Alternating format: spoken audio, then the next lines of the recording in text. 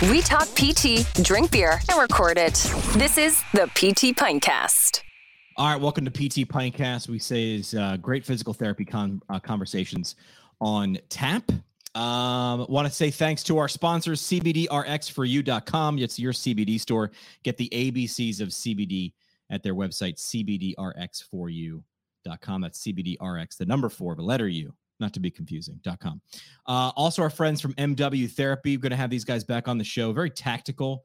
If your EMR costs have grown out of control, if it's just a pain in the butt to use, I mean, you interact with your EMR more than you do with patients. You should actually like how that feels, how it looks, how it's set up.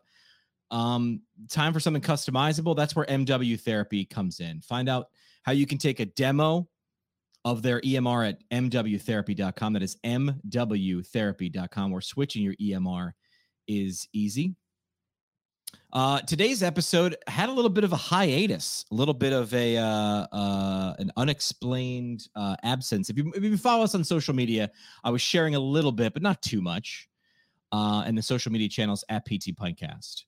But I figured we'd make this edutainment, right? I can make it educational, but we'll make it real. And to do that, my first episode back after, I think the last episode released was beginning of June, as we record today, mid to late July right now, we bring back friend of the program, Dr. Jamie Hagenbach. Jamie, welcome back to the show, my friend. Hey, always a pleasure to be here, Jimmy.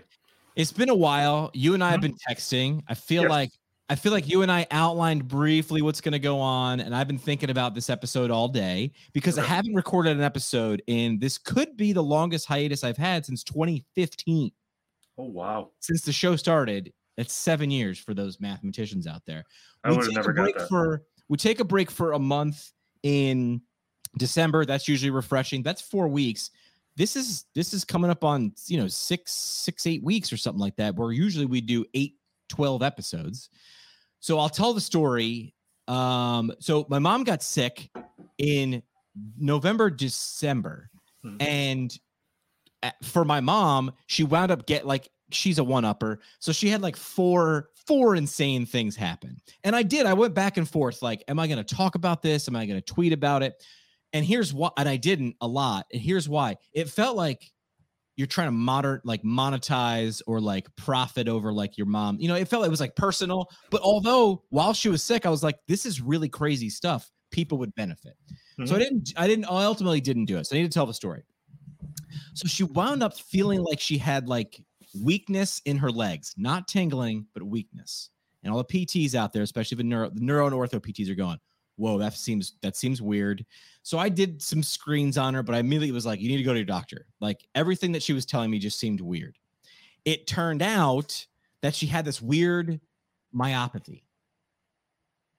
Anti-HGMRC myopathy. I'd never heard of it ever. No. Had talked about people once we figured out what it is, but it took her 4 weeks to figure it out. But essentially, all her muscles were just crazy atrophying for no reason. Her CK levels, which normally are a few hundred, 400, I think is average. Her CK levels were 9,000. And that's when your protein breaks down and your muscle breaks down. And then the protein is in your blood as a waste product. And we were like, my mom's not out there doing CrossFit. She's not on Peloton crushing Power Zone max rides. Why are her muscles breaking down? She couldn't get out of a chair. Went from fine, fully independent to not being able to get out of a chair. We finally figured out it's this myopathy. They give her some treatment. She winds up coming home. She lives with me. So I was like, hey man, that was a crazy month, but hey, it's January now. Let's go enjoy 2022. Well, she winds up getting a DVT. So it's all right. Cause I feel bad. I keep saying hey, the worst is behind us. We've passed this, whatever. So she gets a DVT, right? She's complaining of pain in her calf. I'm like, whoa, red flag. You've been sitting around for the last month. Pain in your calf, no bueno. We go back. They find a DVT. They find one in her leg and two in her lungs. It's I'm buy a lottery ticket because you're hitting it here. So she gets medication. She's in the hospital for 2 days there. She comes home. She winds up getting cleared to go back to work because she's get me out of this house. She sits around for a week or two at home. She's doing PT. Her son is making her walk, which annoys her, and do stairs, which annoys her. But I'm like, this is how you get back to your life. She winds up going back to work, and she goes back for 4 days. And on the Thursday of that week, she comes home early. Super not like my mom, but she's like, I'm just dizzy. I'm tired. I'm like, listen, you were just like on your butt for like a month. So you need to come home early. You come home early. Next day, again, I work from home. Next day, I wake up, see her in the hallway. We kind of do one of those, like anything before like 8 a.m. I don't speak. I just kind of nod at people and grunt.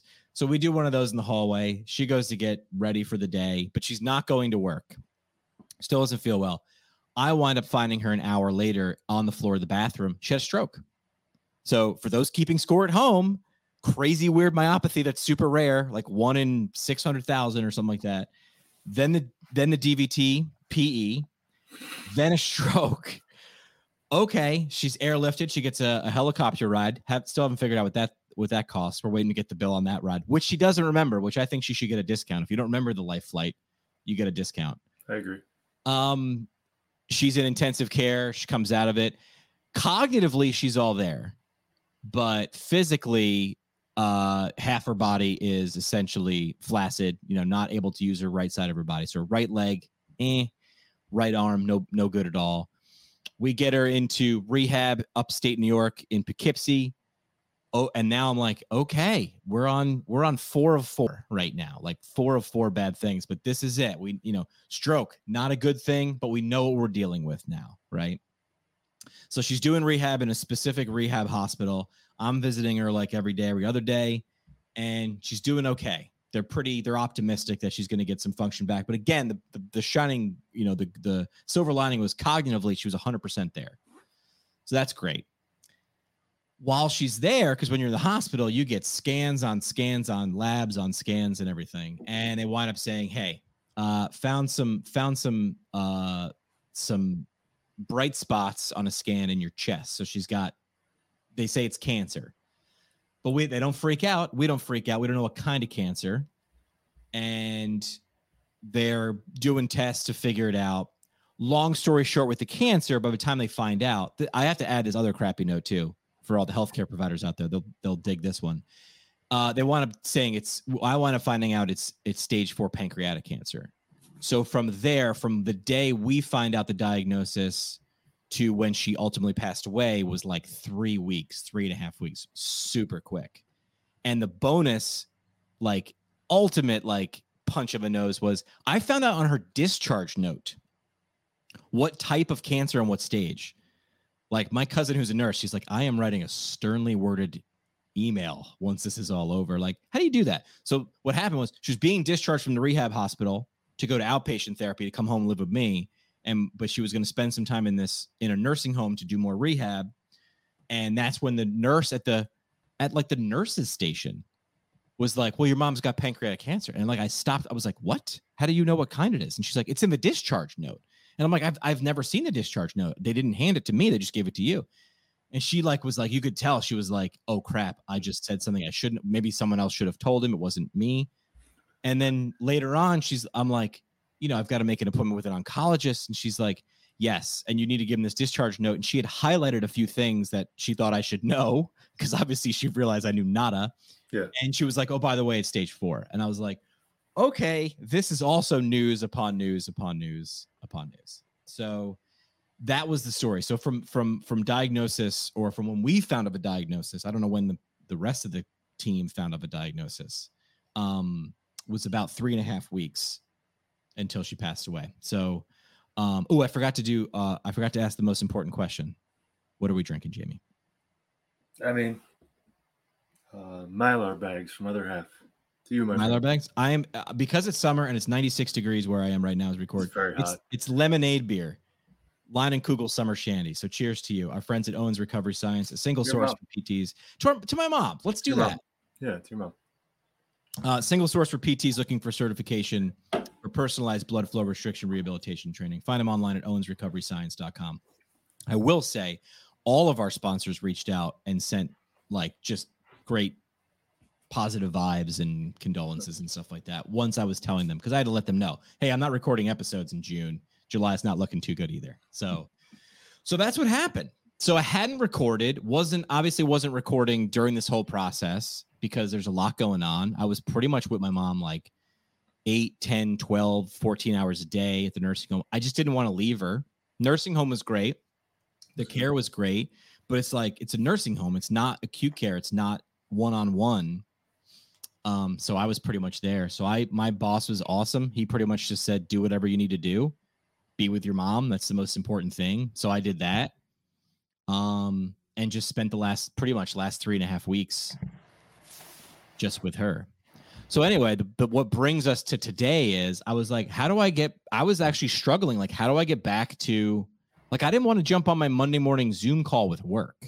Not that I didn't want to, but I was like, it was awkward. I was like, and I was going from, instead of 0 to 60, I was trying to go from trying to get back up to speed. And I didn't know how fast to do that. How do I jump back on a podcast where I'm supposed to be the goofy guy and be fun or, at least, funny to myself, entertain myself when you're not feeling like being entertaining. Right. And you and I were texting and talking throughout all of this. Yeah.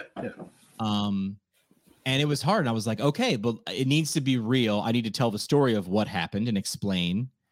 And then I said, well, Jamie's somebody who knows me well enough and who was checking in on me throughout this. And a lot of people were asking, like Brian's sister, who's also a psychologist, like, hey, self-care, like, I know you're taking care of your mom. So we'll get into that too.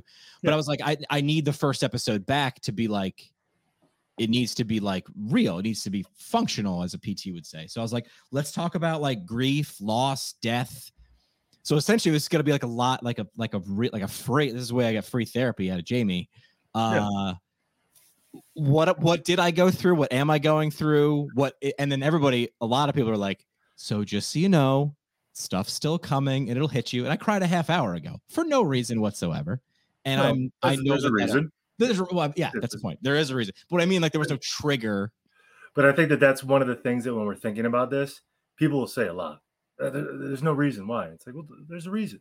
There's a reason. And now it might not be something that like we can think of. And I didn't mean to cut you off. No.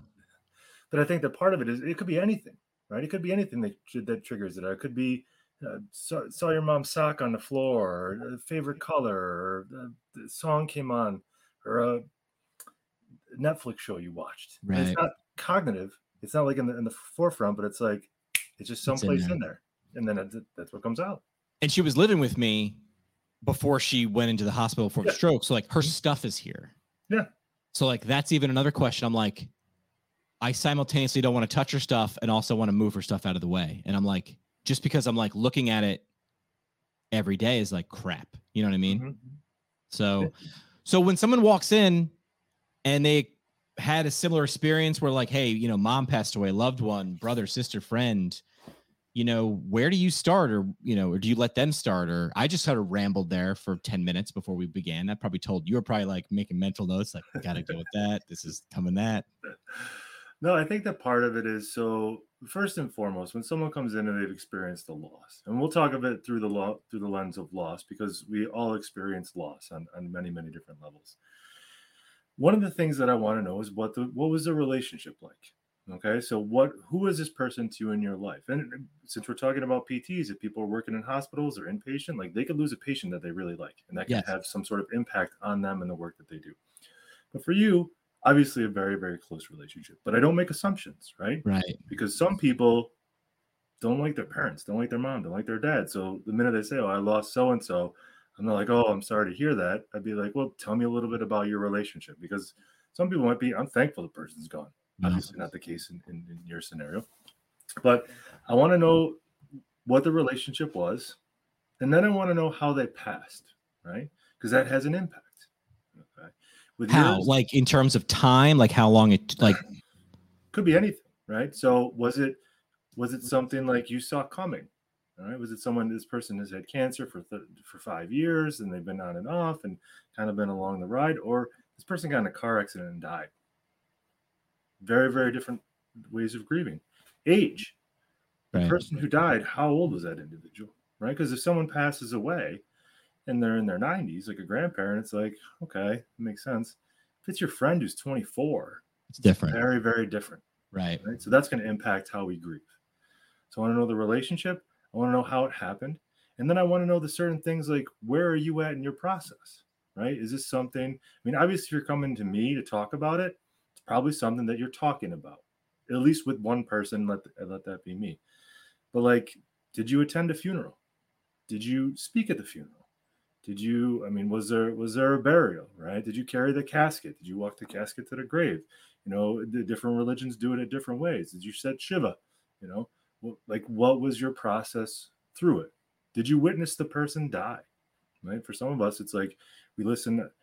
I mean, I don't know what they're called in the medical field, but call them death breaths. You know, the slow, and then it just kind of stops. Right. And that kind of the gasping. Like, were you there for that experience? Because that has an impact on us. Sure. So I think that when we're talking about grief, that initial thing is like, just tell me your story, kind of like what you did, right? I'm just going to let you let everything out of the balloon, right, as you're telling your story, and then I'm going to ask my questions. Right? Fill in what I didn't explain. What you didn't explain, then I want to know. Now, obviously, in your case, we talked about it. So for me, I mean, obviously, we didn't see it coming in terms of like 6 months, but obviously the last 3 weeks, like it was like, okay, we know where this is going. This is stage 4 pancreatic cancer. We know what's going to happen here. Yeah, we knew it was going to be rather quick. So yeah, I was sort of, people were like, how are you going to handle this? And I'm like, well, I'm sort of handling it like every day. Like, you know, it's, you know, the first couple days, like I was crying left and right to the point my mom was like eye rolling at me and she's like, what are you doing? Like, stop that. And I was like, I can't, you know, couldn't help it, but, you know, it didn't necessarily get easier. But I think every day I showed up at, you know, 7 or 8 o'clock in the morning, and it was like, you generally knew what to expect. Mm-hmm. So that was sort of, that's different than if someone had a massive heart attack and, you know, or had a car accident. You know, I talked about this with a friend, one of our mutual friends who I will not name, and one of their parents passed away instantly. And we were talking like, what's worse? What's better? And then I think we ultimately were like, both suck. They're both pretty bad. Who cares? And I was like, if it's one of two that I know, right. Yeah. It was like, who cares? Like, it doesn't matter. Yeah. So you said a second ago, you try to figure out where the person is in that process. Yes. So what are the processes? Because I've heard the stages of grief before. And then I think I heard recently that they sort of like, well, it's not really a linear process. It's more of like jumping back and forth through areas. Yeah. So like, if we go with the stages of grief, that was created a very, very long time ago. And it was kind of created for people that were found out that they were dying, essentially. Right. So, and it was just applied to when the person died. All right. So the first one is basically shock, right? Shock and disbelief. I can't believe this is happening. And then we go to denial. I can't believe. All right. It's not happening. Yeah. Then we have some anger. Then we have some bargaining. I wish we could have that person back.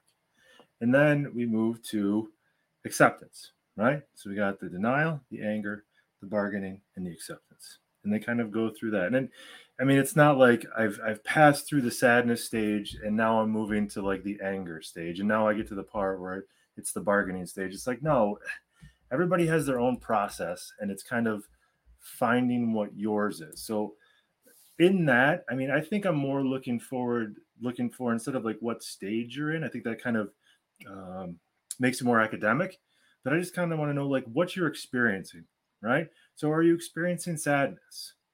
Are you experiencing anger? Because I mean, let's face it, when we look at the situation, you have a lot to be mad about, right? You were failed by the discharge. You were failed by these people. You were failed. The system kind of lets us down.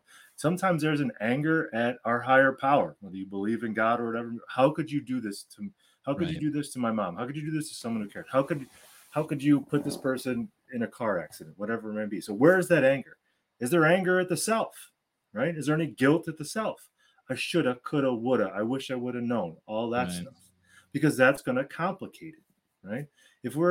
I have talked with people very frequently about the differences between guilt and shame, right? So do that one again, because we've talked about that previously, and I think it's something that, and empathy and sympathy I go back to, because they're important to know the differences. Yeah, it's important to know the differences. So shame is I am a bad person.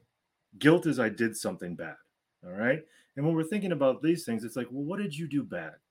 Well, I didn't know X. Okay. Can you tell the future? No. Well, then why are you punishing yourself for having more information now?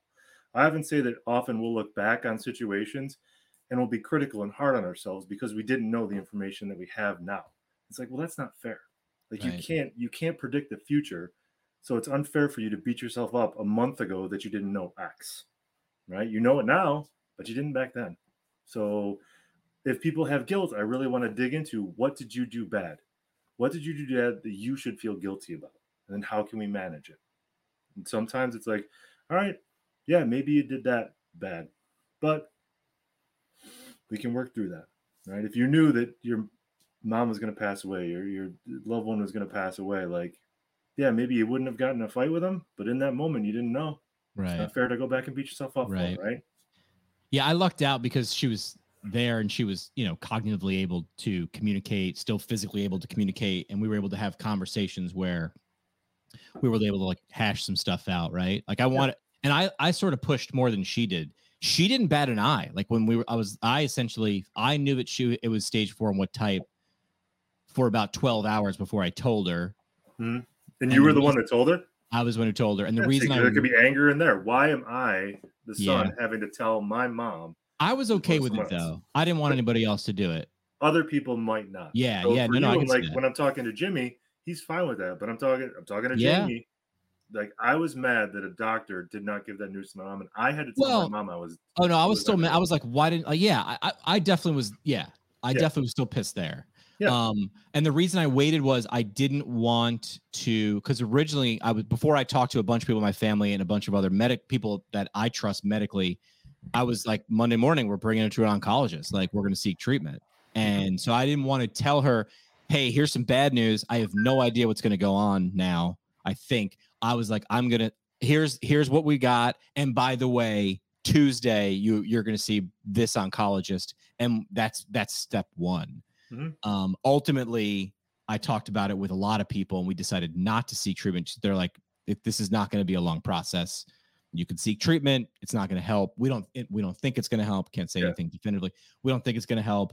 From what we're seeing on all the information in the scans and the information we have, palliative care or, hospice care is probably the best. Yeah. And I said that to her, didn't blink. Like, it was like, okay.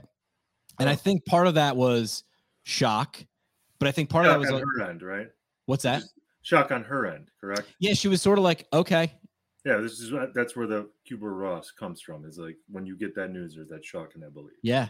And I think part of it was also like, boom, that's shock, that's normal. A part of it was also like, this is like the 6th thing in a row in 6 months. Like everything was like, hey, this bad thing happened. That's okay. We're going to get through it. And then bam, another punch in the nose. Like, oh, another thing. That's okay. And I think this was like, part of me also thinks that she knew, because she knew she had some sort of cancer. Mm-hmm. Part of me thinks she kind of knew deep down, like, this ain't good. Yeah. But she never said it. And I was like, okay, so it's pancreatic. That's not a good That's prognosis. Not one of the areas. Yeah. It's that, it's the crappiest of all. I'm like, none of them are good anyway. But I was like, and it's stage 4. So I was like, this is not good. Mm-hmm. And she was like, okay. And I was like, I was like a mess. And she was just like, okay. Mm-hmm. I was like, you're not freaking out. I'm like, you are not shocked enough. I am in shock. How come you aren't? But that's just the way she dealt. So there was no,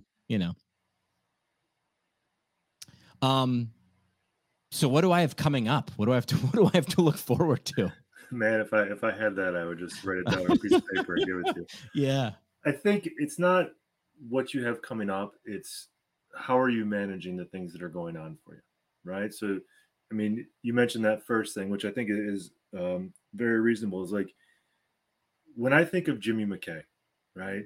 There's an image that pops in my head, right? You know what the image is. The kind of loud, the gregarious, the kind of engaging. I mean, it's the Jimmy McKay that, most people listen to. They're like, oh, I know what Jimmy sounds like. But like, I also know Jimmy McKay, not the person that does all this stuff, right? But there's an expectation when you're out in public, when you're out in people, you have to be, I call it McKay, right? You got to go out and be McKay. Right. And sometimes that's hard to do with a 50-pound weight on your back, right? Sometimes that's really hard to do.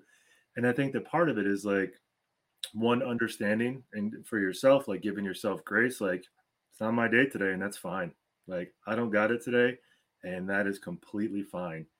And like I think for you, when I think about you in general, like just kind of that awkwardness, right? Like you mentioned the difference between empathy and sympathy, like that when you hop on the Zoom call and you get I always call it the side head, like, so how you doing? Yeah. How are things going for you? And like you having to manage those kind of situations. Correct. I think It's like, how much am I going to tell this? Am I going to kill the vibe of the Zoom call? Exactly. There's 6 people and one person just said something. Now I've got to explain it to the other 5 and be like, well, my mom just passed away. Oh my God, so sorry. Thank you. The good thing was, or a good thing was, because this went on, or my mom was sick for 6 months. And then when this happened, a lot of people reached out digitally, text message, email. And that was actually cool because, and a lot of people said, I don't expect you to respond. Yeah. Just thinking of you. And that was great. I also, because this is like probably the biggest loss I've experienced in 42, my life, it's your mom. I underestimated the good vibes of someone just saying, thinking about you. Like that mattered a lot. That really did, like, cause I've done it because you also don't know what do you say to someone? But someone, hey man, just thinking of you, whatever, quick text message, like that mattered a lot. That was pretty helpful. And when I think of like who I am, right? So we're friends and I have this job and there's a part of me that's like, I wish I could take his pain away. I wish that I could send him something. I could say something that can take his pain away. But I know I've learned that there's not a darn thing I can say or do that's going to make you feel better, right? The only thing that I physically can do is like, how you doing today? How have things been going? How did the weekend go? Yeah. And then, maybe hang out sometime. I feel that's really good tactical advice for literally anybody. Anybody in healthcare, anybody really, because it's an open-ended question and it's open-ended, but also specific. How are you doing today? Because like, how are you doing is like, take a guess. Take a guess. I think you can figure out I'm not, on my macro, not great. But the micro, it's like, hey, today's pretty good. And I think when someone asks that question and you get to think about it for a second, actually, today wasn't that bad. You know what? Today's pretty good. I'm thinking the last 3 days were really bad. Today, not that bad. I'm doing okay.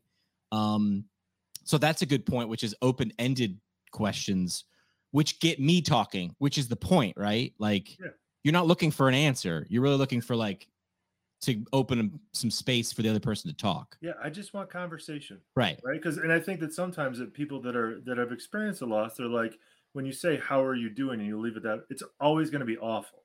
But you make a good point. Like, if, you know what, today's not bad. And if we can start to see like today's not bad, then maybe we get to have a couple not bad days. We're going to have bad days. Right. But if we look at the overarching, like how things been going, well, if you think of the past 6 months, pretty awful. But like, you know what? It wasn't too bad. I got to hang out with some friends today, or I had a good meal, went for a run, whatever it may be. You want to talk about guilt a little bit too? So I pretty much was with my mom 12 hours a day for the first, I would say, week and a half, 2 weeks of her last, 3.5 weeks, 4 weeks. I mean, I was there from 7 a.m. to 2 in the morning, 3 in the morning, 4 in the morning, whatever. I was just there by her bed doing whatever. And then my family flew to town. Once I was like, listen, we know how this is going to go. My 2 aunts flew in from out of state. My grandmother, who's 97, is a beast. She was like, I'm on an airplane. She hasn't flown in a long time. She was like, I'm flying. Let's go. They fly in. My uncle drives in. It was good, also stressful, but also good. And you want to talk about guilt. The first day my aunt came and did like a 2-hour shift and I went to lunch. I was like, I was robbing a bank. Yeah. I was like, I shouldn't be here. I should not be sitting here eating a sandwich. And then they were like, I'll be here for 2 hours. You leave for 2 hours, come back. And I think I was out for like 35 minutes. And I was like getting what time is it? Do I have to go back? Is it okay? Is it okay? Can I do this? Is it okay? Yeah. You're like, if I'm not there and something happens, I'll never forgive myself. Or it was also like, what is my mom thinking? How come I'm not there? What's his deal? Why is he not here right now? What's he doing? Is he out having fun? I'm here. So there was a lot of stuff that goes into that. So that was something I did not expect. Yeah. And I think that part of it, like I would get back to, is like, what did you do wrong? You went out and got a sandwich, right? No person in the free world will be like, can't get a sandwich, right? And I always often tell people, like, are we thinking for another person? right? So what was my mom thinking? Ask her, Mom, you mind if I go get out for 2 hours, right? Yeah, fine. All right, we're good. Yeah. Right. Let's ask. In this case, I'm usually ask for forgiveness instead of permission sort of guy. Right. But there are sometimes it's good to ask for permission. Is it all right Right. if I go outside, especially if we have a high propensity of guilt?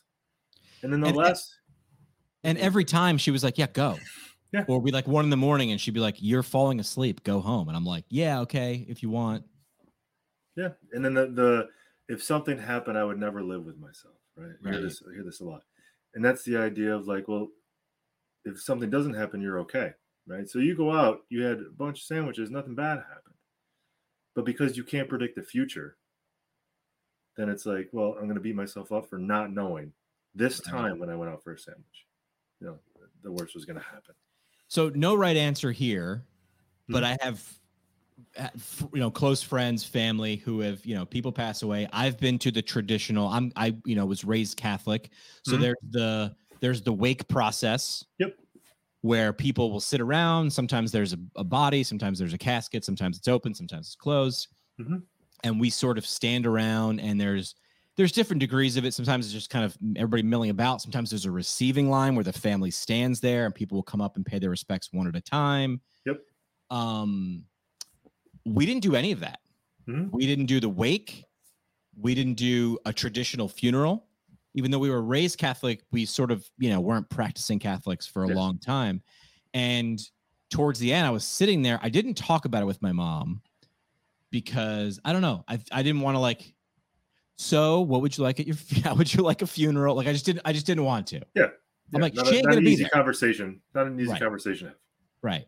And if you look at it, like the funeral is to pay respects for the person who's passed away, but like it's for the people who are still there. It's also a very supportive environment for to celebrate, but also support. Right. And so that was the word that we went with, which was celebrate. So we went to like a local venue and we did, a bunch of food, a bunch of drink. I know this is going to shock a lot of you, but a bunch of drinks. Shocking. So there was the Irish funeral aspect of the after funeral, because then there's the funeral, of course. I skipped that, and then there's the after funeral party, which usually is at a pub. We just skipped all that, and we just said so we did slideshows. My brother does party DJing on the side, so we had buddies do big screen around the room slideshows. A couple people spoke. I was one of them, and I actually wrote what I said about my mom about an hour after she died. I was kind of sitting there waiting for the whole process to whatever happens next after someone died. What do we do? Got to call the whoever, funeral director. And I just wrote a few, ones. I just said, tell this story. And then it was, a little bit like just a bunch of sentiments in a row. And to me, that felt, and by the way, so our mutual friend, Brian, came and he walked in and it was like a hot day. It was like 90 degrees and it was outdoor. We tried to keep it outdoors in a tent, and he was wearing pants. And I was like, ooh, that is a bold move. He's like, my wife, Lauren, he's like, Lauren made me wear pants. I was like, you could have shot me a text message, my friend. I would have saved you from 3 hours of sweaty knees there. That is a long day for him. It's a long day for pants. But that was the vibe we wanted. And some people sort of didn't push back, but some people are you sure you're not going to are you going to regret being formal? And I thought about it and I was like, no, I'm not. It didn't cross my mind. I appreciated someone, hey, maybe pump the brakes on this and think. I did. And I looked at my brother and I was like, this is your mom too. And he was like, mom would have, and the thing that sealed the deal was mom would have hated that.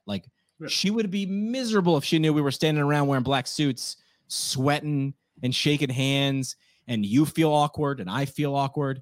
My mom, big personality. I know that shocks a lot of you too, where I came from, but would have hated that. And it super wasn't her.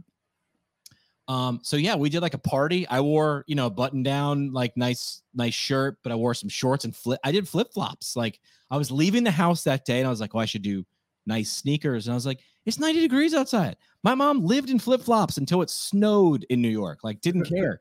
And I'm like, this is the ultimate. If we're paying respects, this is, to me, all these little subtle nods are paying respect. So I said, I think on the, the Facebook post and the invite that I sent, I'm like, we're going to tell some stories. We're going to have some drinks. We're going to have some smiles, a couple of tears, but, no frowns, and we'll hug it out.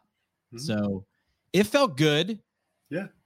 And then of course you have that like hangover afterwards, literal and figurative, which is like, oh, like now it's done. Now the crowd is left and the hugs and the cards and the flowers have stopped. It's like, oh, now it's time to go back to work. Mm-hmm. And I think that that's one of the hardest readjustment times. And I always say, I try when someone I know passes away, like I'll check in after like a week. I'll check in after a month, right? Because there's this huge rush of like, I'm sorry, people reach out, you get a bunch of different things, they give me hugs and all this stuff. People come down and visit you. Yep. And then after a month, like we return to our lives, right? We have to go back, we have to go to our jobs, we have to take care of our families, we have to go back to school. And that person is still dealing with that loss. Yep. Right.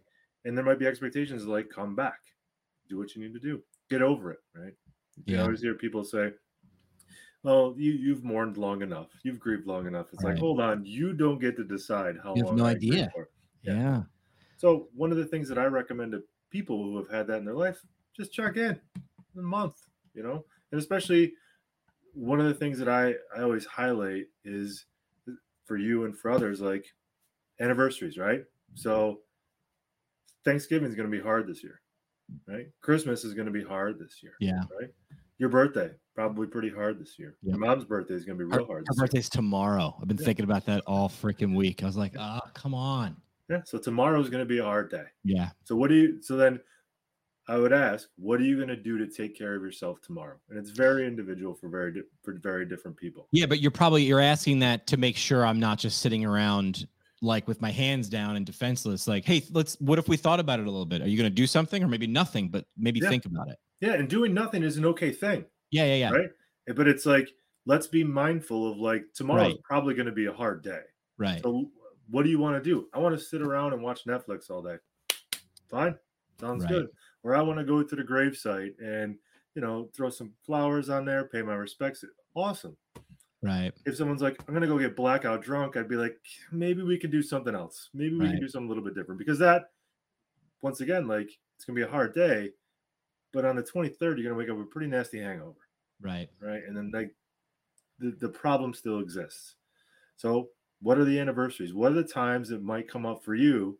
Maybe it's like a day that the two of you celebrated with someone. Like, what are the anniversaries going to be hard? And then obviously the anniversary of the death, right? Or the anniversary of when you found out, or the anniversary you had a stroke in your house, whatever it may be, right? But I think that there's going to be things, and I think for people, there's going to be triggers, right? So you said you found your mom on a bathroom floor, right? Yep. You walking into that bathroom, if you start to well up with tears, you're not going, I don't get why I'm so upset right now.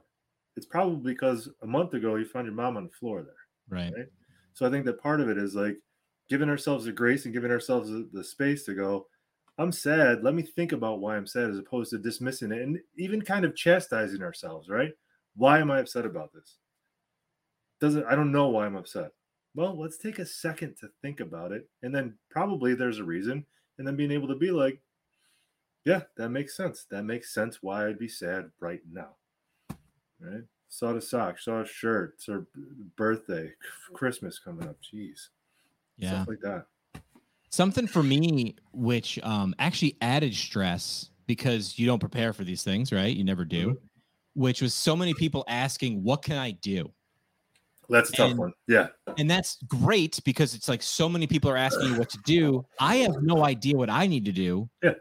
I have no idea how to delegate to you what I could delegate to you. So I felt, and then you feel guilt on that you're not taking people up on the offer. Yeah. I think that part of that's very difficult, because like we're in a state of shock most of the time, right? So it's like we are just trying to muster enough energy to get up and do the things that we know we need to do to get through the day. And thinking about stuff on top of that, like up here, I mean, it's all cloudy, right? We don't know what's going on. There's just a fog that we're trying to get through. So then you had to put pressure on and be like, well, what can I do? I often be like, just check in. Just check in. That's all. But like other things, like literal task-oriented things, like, hey, like my mom had my mom has a car that she's leasing, and one of our friends worked at the dealership. He's like, what can I do? Do you want me to take your mom's car back? Or like, I'll get the lease, killed. Don't worry about it. We'll take the lease away.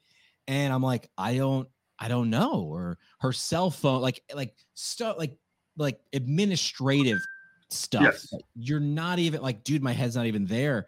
That now in the hangover, a week after the memorial, you're like, my dad today was like, what, we got to start doing stuff. What do you want me to do? And I'm like, I can't tell you. I have literally not thought about it once until you just mentioned it, but I have to eventually, or it's going to, it'll snowball. Yeah. And I think that part of it is just, what's the smallest thing that we can do? Right. So what's the one small thing that we can do? And what's the one that, and when I say do, I don't mean an administrative task. I mean, like, when I think about facing this thing and the emotions that might be tied to it, can I do this thing? So maybe it starts out with, I'm just going to create a list of the administrative tasks that I think need to be done. And I'm going to do my list, and that's it. Right? Good. I've done my administrative list test. And then it's like, well, I got to think about, like, what am I going to do with her clothes? That's going to be a big one. Yeah. Right? That's going to be like, what am I going to do with this stuff you mentioned, right? Stuff. I got to go through this stuff. I got to take a look at it. I got to determine what I'm keeping for myself, what I'm giving to my brother. That's way too much. I can't do that. Yeah. It's on a list of like stuff I should probably get to, but I'm going to create a list of like, these are the administrative tasks. And then the ones I can do on that day, I'll start to tick off. Right. So we already got the offer. I'll take care of the lease. Asking how much mental energy am I going to have to expend on this? None. Right. Go do your thing. But what types of things do I need to do? And then making sure we can do the things both from an administrative, but also like internal. Yeah. I'm glad the American healthcare system makes things so easy, though. Yes, they did make it so. I got to get in trouble because I work in the American healthcare. I mean, so do I, sort of. But it's so, there's so many people not talking to each other and whatnot. It's like, I stopped opening the envelopes because I don't even know what this is. I saw this is a bill. This is not a bill. I'm like, what do you want me to do with this? What am I doing? I have no idea what I'm doing with this. So that one's like an administrative task. This is a bill pile. This is not a bill pile. Yeah. And then we just let the piles go. Yeah. And we don't have to look at them. Just sort of. How do you know when someone's not doing well? Like, what are some telltale signs when someone's either someone that you know personally or someone that you've seen professionally? What are some things that people should look out for if they're in the middle of this? Okay, so I would say one of the biggest ones is like complete withdrawal, right? So staying in the house, not going, if we're talking about students, not going to class, isolating from friends, all that stuff. Big changes in behavior, right? So if the idea of, so like, if I text you and I don't hear back for like a week, I'm going to check in again, right? Because, I mean, you're pretty good. We usually get back to each other within a day or something like that. But if it's like 7 days, it's like something might be up. Or I'm going to check and see, like, hey, were you doing something? Because you might be out of the country, right? Maybe it's took a vacation for yourself. But withdrawal is a big one. And then I think also sometimes there's like a perseveration on death, right? We start to worry about ourselves. We start to worry about other people. Like, I got a pain right here. I'm probably dying, sort of thing. Or you know what? So-and-so isn't looking so good. Or we start to think about the people that we have living in our life that are all there. Like, so that becomes a perseveration. The guilt, if the guilt's starting to eat away, the regret, if people aren't sleeping, right? Or they're sleeping a lot more than they used to. Big one, changes in eating habits, eating more, eating less, activity levels. So you're obviously a person who does a lot of exercise. If it's like, I haven't got on a Peloton or I haven't done anything in a couple of weeks, I might ask a question there, right? And then the big one, and sometimes like people have complaints about like, oh, this hurts and this hurts and this hurts, and just like more body aches and stuff like that because they're really sitting in their body. I mean, if people are drinking a lot more, I can easily see that. Yeah, or they're doing stuff that they don't typically do, right? So maybe they're using substances, maybe they're hypersexual, maybe they're gambling a lot more, maybe they're just doing those things for those little highs to avoid. Because I think the most important thing is like, this is a painful thing. Whenever we experience a loss, whether it's a family member, whether it's a friend, or whether it's a patient that we're really close to, there's pain there. And if we're constantly avoiding the pain, like we're just kicking a can down the road. Right. And then what other things might I recognize? If that cognitive cloudiness that I talked a little bit about, like if that's lasting a little longer than we want to, if we're noticed we're more anxious in certain situations, I think that's one. Loss of control, I think, is a big one. Like In I what feel way? like I don't control any, like the idea of I can't control anything, right? And that's crippling to me. I often characterize it. There's actually been a lot of shootings down here in Philadelphia lately. A couple of these people that I work with have been at the sites where the shootings went on, and they're like, I just can't go outside. I can't be in these areas anymore. And I'll tell people, like, the big bad can happen at any time. I characterize it as a big bad. I think we all walk around in this bubble, right? The big bad can happen every time. Your bubble just got burst, right? So, like, our parents are most likely going to pass before we do, you know, and we really don't think about it that often. But once that bubble bursts, now we're thinking about everything. Right. How's my old man feeling? Or even me. Like when your mom passed away, I was like, how are my parents doing? Right. Like, because it's not on my mind. So once our bubble gets burst, once the big bad enters our life, like that, how much are we thinking about that all the time? In the middle of all this, when my mom had the stroke, I don't want to go back, but I want to go back. My dad comes over. My parents were divorced since I was like 11 or 12. My dad comes over on a Monday morning to my house. Right. And he's like, hey, listen, your mom and I are divorced, but, she's been a part of my life since they met in middle school.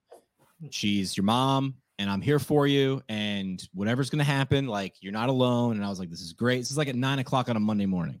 And I was going to see my mom later on that day. So this is post-stroke, still in the hospital. My dad, we hug it out. Great. You're not alone. This is awesome. Thank you. He goes home. He calls me an hour later. Where are you? I'm still at home. I'm still at my house. And he goes, you have a house? And I'm like, no, I just bought my house like 9 months ago. 9 months is hard to forget, right? And he's been there. And he was here when I saw the house. He has helped me paint things. He was here that morning. And then I go, what?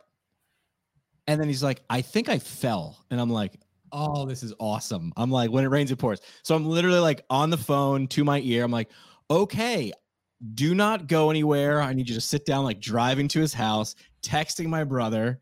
I'm like, you have to go visit mom because I'm taking dad. So what happened was he slipped and fell, hit his head, little concussion. And I'm like, well, why not? Well, right. So you mentioned like thinking about how everybody else is doing. Yeah. I'm looking at, dad going, hey, man, maybe we don't wear flip-flops on wet floors. I need you in a bubble right now. Wrap yourself up, bro. I can't take one more. Like, I can't. One of you at a time. Be doing this. I can't go to two. But that was fun. Yeah. And I mean, each of us grieves in our own way, right? Because grief is the internal experience we have, and mourning is kind of the process that we go through with that grief. Say that again. Grief's internal. Mourning is the overall process. It's the external, yeah. So we're external process. Like what are the grief feelings that you're experiencing? How are you mourning? What types of things are you doing? People do different things to mourn, and there's different tasks. But I think a lot of it is like allowing yourself, when you can, to experience what you're experiencing. Don't hide it.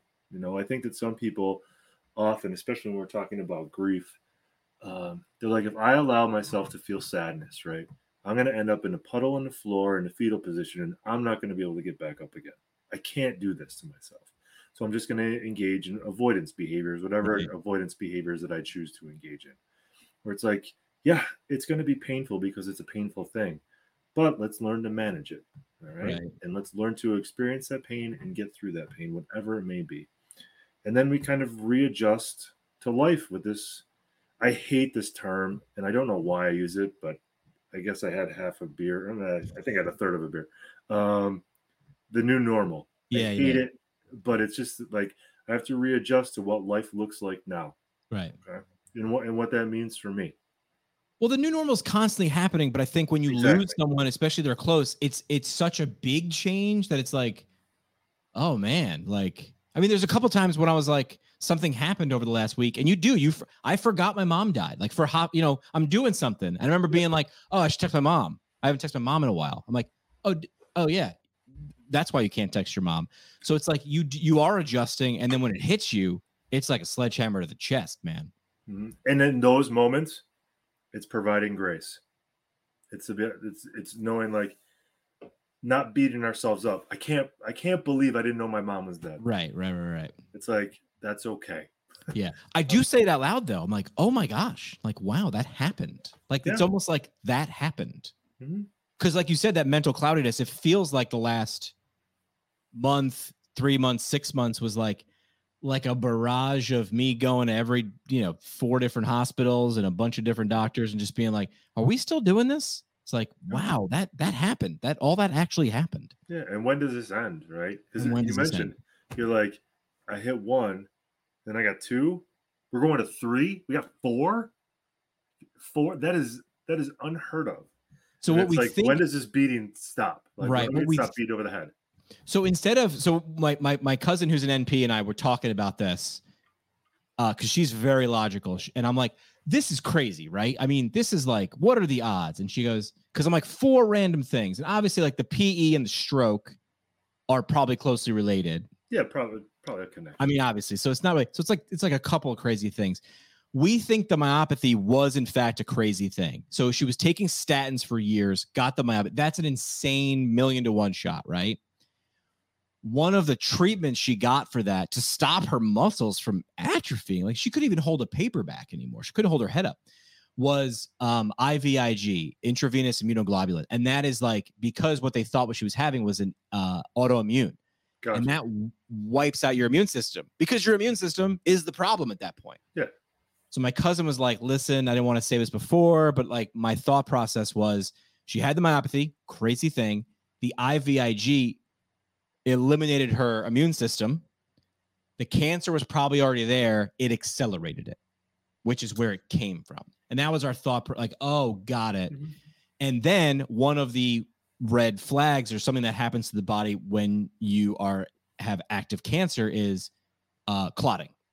So it's like, okay, so you got a myopathy and a cancer, and now you're seeing now it looks like 2 crazy things and not 4 or 5 or 6 crazy things in the and she was like, I didn't want to talk to you about this before because I didn't want to throw what, who needs to talk about that? I'm like, honestly, that made me feel, I was like, understanding it made me feel a little better. It was like, okay, I can see this process now.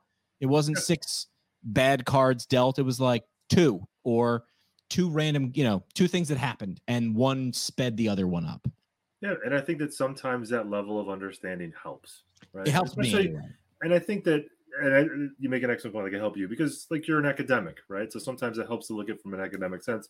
And your cousin makes sense a point. Like, some people don't want to hear that. And she knew that, right? She's like, I don't know. The end of the story is I lost someone I cared about. Like, that I don't care about random, not random, whatever it may be. Right. So for some people, it's like knowing your audience, right? Bingo. That's huge communication point, which is like, and she's like, and she's known me my whole life, but she's like, I didn't really know where you were going to read this. And she's like, I didn't think it would help. Yeah. I mean, so she's like, it's not going to change anything. So she waited a while and I was like, that's okay. Yeah.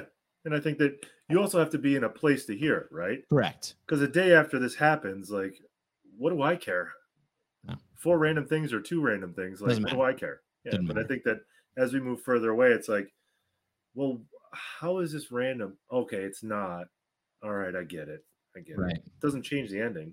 Correct. But it helps to have a level of understanding because you're also the type of person who likes to figure out the puzzle. Right. So it's like, all right, these pieces, I got these 4 pieces. How do they fit together? Oh, this is how they fit together. Yeah. But it's knowing your audience. Yeah. Is there anything else we didn't cover, like on this or any big things? That was kind of what I wanted to talk about, what I've been thinking about. I mean, I feel like, so let me make sure we hit everything, right? So from an academic the big points. We talked about what loss is. We talked about what we might experience as we lose someone, right? Sadness, anger, all that stuff. We talked about things to watch out for. I don't know if we touched on like what to do, right? So what types of things can we do to help ourselves feel better? Like we did not touch on that, correct? I don't think so. So yeah. So one of the things I think we need to to do is kind of the opposite of what we were talking about, right? So make sure we're reaching out to others. All right. You have an excellent support system around you, and it's making sure that you tap into that support system, however it may be. And I think that part of it is like use it in the way that you find most beneficial, right? So if it's going to one person, awesome. If it's smattering around 10, fine. Make sure, and when I'm saying you, I'm not talking about you specifically. Right. But the idea of like, don't feel like you're a burden, right? People get to tell you if you're a burden. If they don't tell you you're a burden, but a lot of people that I'll deal with, they'll be like, Yeah. I can't talk about this stuff because I'm going to be a burden to someone else. You don't know that, right? Ask the person ahead of time. Is it okay if I talk to you about this? If they say yes, they have given you informed consent and you can go, whatever you have, right? So making sure that we're relying on our support network. And if you don't feel like you can rely on your support network, come talk to someone like me, all right? Or go talk to someone. There's a bunch of different support groups, specifically related to people that have experienced loss in any sort of way. They're very helpful if that's your thing, right? Some people don't want to talk in a group. Fine. Some people can do it amongst their friends. Fine. Some people come to talk to people like me. Fine. Whatever it is, get it out. Don't let it just sit and fester because it's not going to go anywhere. And some people, like, maybe I don't want to talk to anybody. Fine. Write it down in a journal. Write a song about it. Make a poem, do some poetry, whatever it may be, right? Do some, whatever it is to get it out, all right? Draw a picture. That's one of the big ones. Like, do a painting. If painting's your thing, if art's your thing, get it out that way. Best way to get it out is get it out. And then making sure that for the individual, making sure that we don't run away from those feelings, okay? And engage in the things that we can engage in, okay? So, yeah, you might not be able to run your 26.2 miles, but that doesn't mean you shouldn't do it at all, right? Go out, do 10, do 3, do 1. Get out and do something. Yeah. Making sure that we're continuing to engage in life the way at our pace. Provide ourselves grace, right? Because those triggers are going to come up. We don't know when they're going to come up, but they're going to come up and say, it's okay. Not punishing ourselves for, I'm upset, I don't know why. Listen, you know why. You experienced a loss. You might not be able to pinpoint why that moment, but it could be a bunch of different things that you don't even realize. It's just right here in the back. That's why it's coming up. Yeah. But I think that those are the things that are it's almost like looking at what the things you shouldn't do and kind of work on doing the inverse of that. But it doesn't mean like you can't go out and drink, right? It doesn't mean you can't go out and celebrate with people.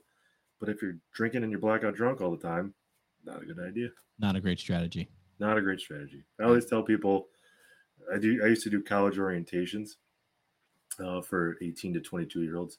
And I used to say, like, listen, if you go out on a Friday night and you just go out to get drunk, to drink your problems away, you're going to wake up on Saturday morning and you might have more, you're going to have a headache. And depending on what you did, you might have more problems to begin with. So we don't want to make sure we're not drinking our problems our way. Jamie dropping bombs for the kids. Hey, you know what? It usually got a laugh. You got awkward laugh. But at least it plants the seed, which is like if Jamie goes up there and goes, don't drink at all. It's like these are college kids. Yeah. They're going to do or not do what they were going to do regardless of you. But if you can plant a little inception idea like, oh, yeah, it's a good point. Maybe I should get my stuff squared up. Then I can go out to the shed and have a couple of beers or something like that. It's an old bar. That is a below. That doesn't even exist anymore. It doesn't exist anymore. Where we met. Yeah. First time hanging out doesn't even exist anymore. Good times, though. All right, let me do a sponsor because I was like, how do I slip a sponsor into like this super up happy episode? Like this is like buzzkill. Like, but now we can because now we're goofing about an old bar. Yeah. On average, private practice who joins the physical network grows more than 40%. If you're ready to discover how the largest network of PT private practice owners are growing and adapting to industry changes, visit physicalfranchise.com. That's FYZICAL franchise.com. Physicalfranchise.com. Instead of doing 3 questions, I thought we'd do like a resource, a book. I think we mentioned this the other day. Like, just where would you send someone if someone was like, hey, I know someone going through this, or I'm going through this. You mentioned, it might even just be, I didn't even think of like a Facebook group or a support group. I didn't even think about that. So I think if we're looking for books, there's a guy by the name of David Kessler. He's written a bunch of different books. I think those are helpful because, like, when we think about grief and loss, so if we're going to take it from 30,000 feet, right? It could be a variety of different things, right? Like if someone breaks up with us, that's sad. And that's something we need to grieve. right? Someone passes away, if we have a miscarriage, right? There's a lot of different ways that a lot of different events in people's lives that can cause grief that we have to mourn and work through. And I think this guy does a good job. He's got his website. I don't get any money for talking about him, so don't worry about it.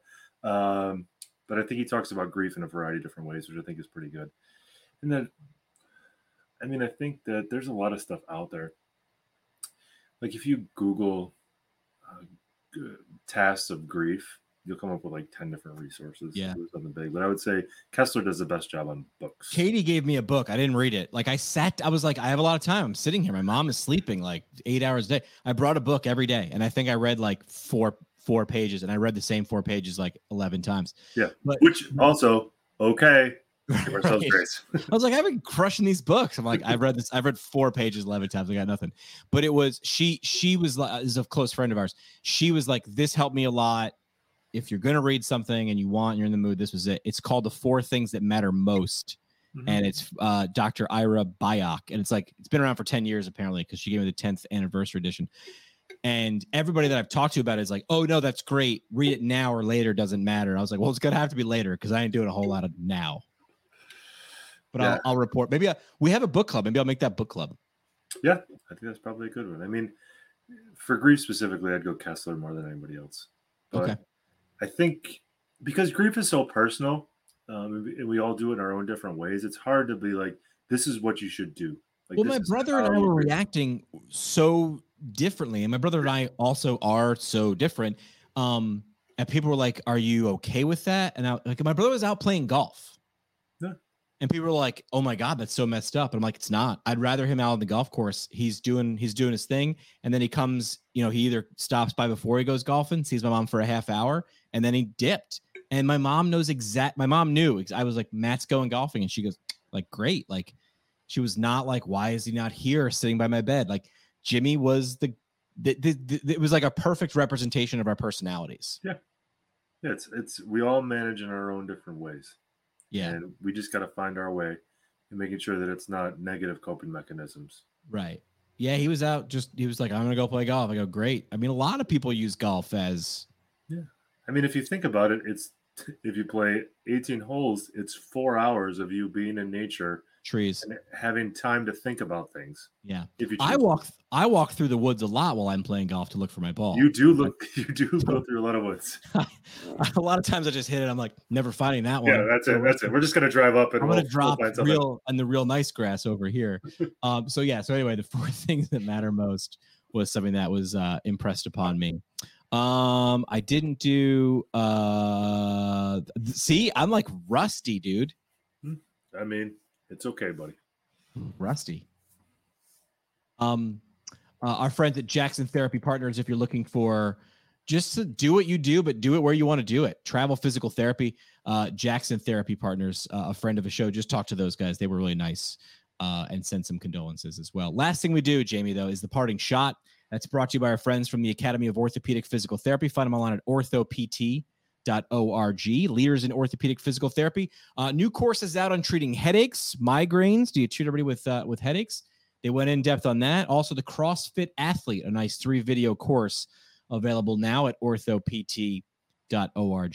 So a parting shot. What would you leave with people? Like, what's this? The sentiment you'd want to leave with people about this grief and loss. This is a tough one, right? Yeah. So, as I was thinking about it, because we talked a little bit about it, I think my parting shot when I think about it is, first and foremost, I'm honored that you chose me to come back to talk with. I realize that's very special, and I take that honor, and I'm very thankful for it. But I think that I got 2. Okay. Right? So one, if you've experienced the loss, I just said, and I've said it a bunch of times, give yourself grace. Right? You've experienced something that's painful, that's hard, and you being hard on yourself for going through it is making a situation worse, right? So take your time, take what you need. You're not going to return back to the person that you used to be right away. You might get there, or you know what? You might get to 96. That's fine. I'll take McKay for the rest of my life in 96. That's going to be a good time. Hot 96. It's going to be a hot 96. But give ourselves grace along the way. And if you're around a person who's experienced the loss and it's like, I don't know what to say to make this person feel better. That's a big one. You can't. There's nothing you can say. There's nothing you can do. It's going to take it away. The most important thing is just be there, check in on how they're doing, and making sure that doesn't go away, right? So making sure that, being there for the week after is awesome. Being there a month after is really good too, right? Yeah. But I think that's what causes those awkward moments. Like I said, those side headbends of how you doing sort of thing. It's because people believe like there's something I must be able to say that's going to make this person feel better. I just can't think of it. Yeah. If you take that off yourself, there's nothing you can say that's going to make it feel better. Just ask, how you doing today? If you need anything, let me know. Not what can I do for you?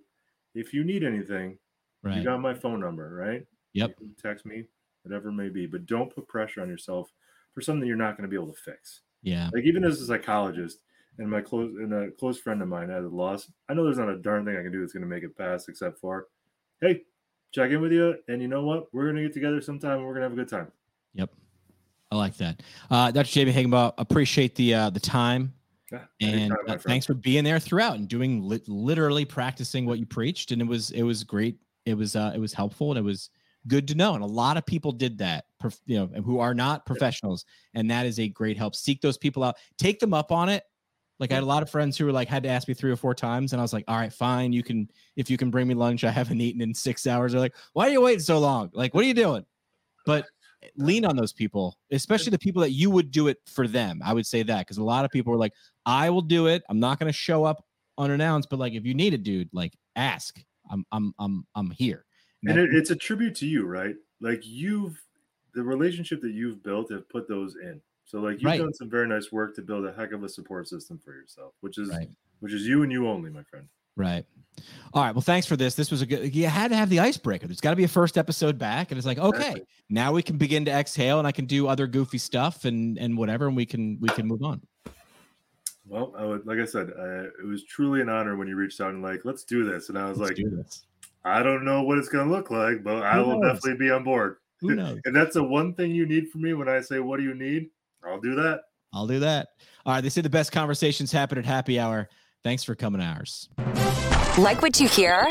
Tell a friend or leave a review on iTunes or Google Play. The show today is brought to you by the Brooks Institute of Higher Learning, an innovator in providing advanced post-professional education. The Brooks IHL offers 7 on-site PT residencies, including orthopedics, women's health, geriatrics, pediatrics, sports, and neurology, as well as a neurologic OT fellowship, a competitive OMPT fellowship, and a speech therapy clinical fellowship. Therapists that complete a residency or fellowship through the Brooks IHL will markedly advance their knowledge and skills in a specialty area of practice. Learn more about how a residency or fellowship can help you advance your professional development at brooksihl.org. Our home on the internet. PTPintcast.com. Created by Build PT.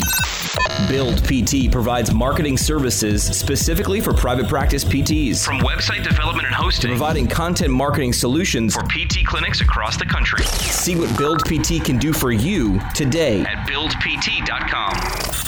The PT Pintcast is a product of PT Pintcast LLC. It is hosted and produced by PT Pintcast CEO Jim McKay and CBO Sky Donovan from Marymount University. We talk PT, drink beer, and record it. This has been another pour from the PT Pintcast. The PT Pintcast is intended for educational purposes only. No clinical decision-making should be based solely on one source. While care is taken to ensure accuracy, factual errors can be present. More on the show at ptpintcast.com.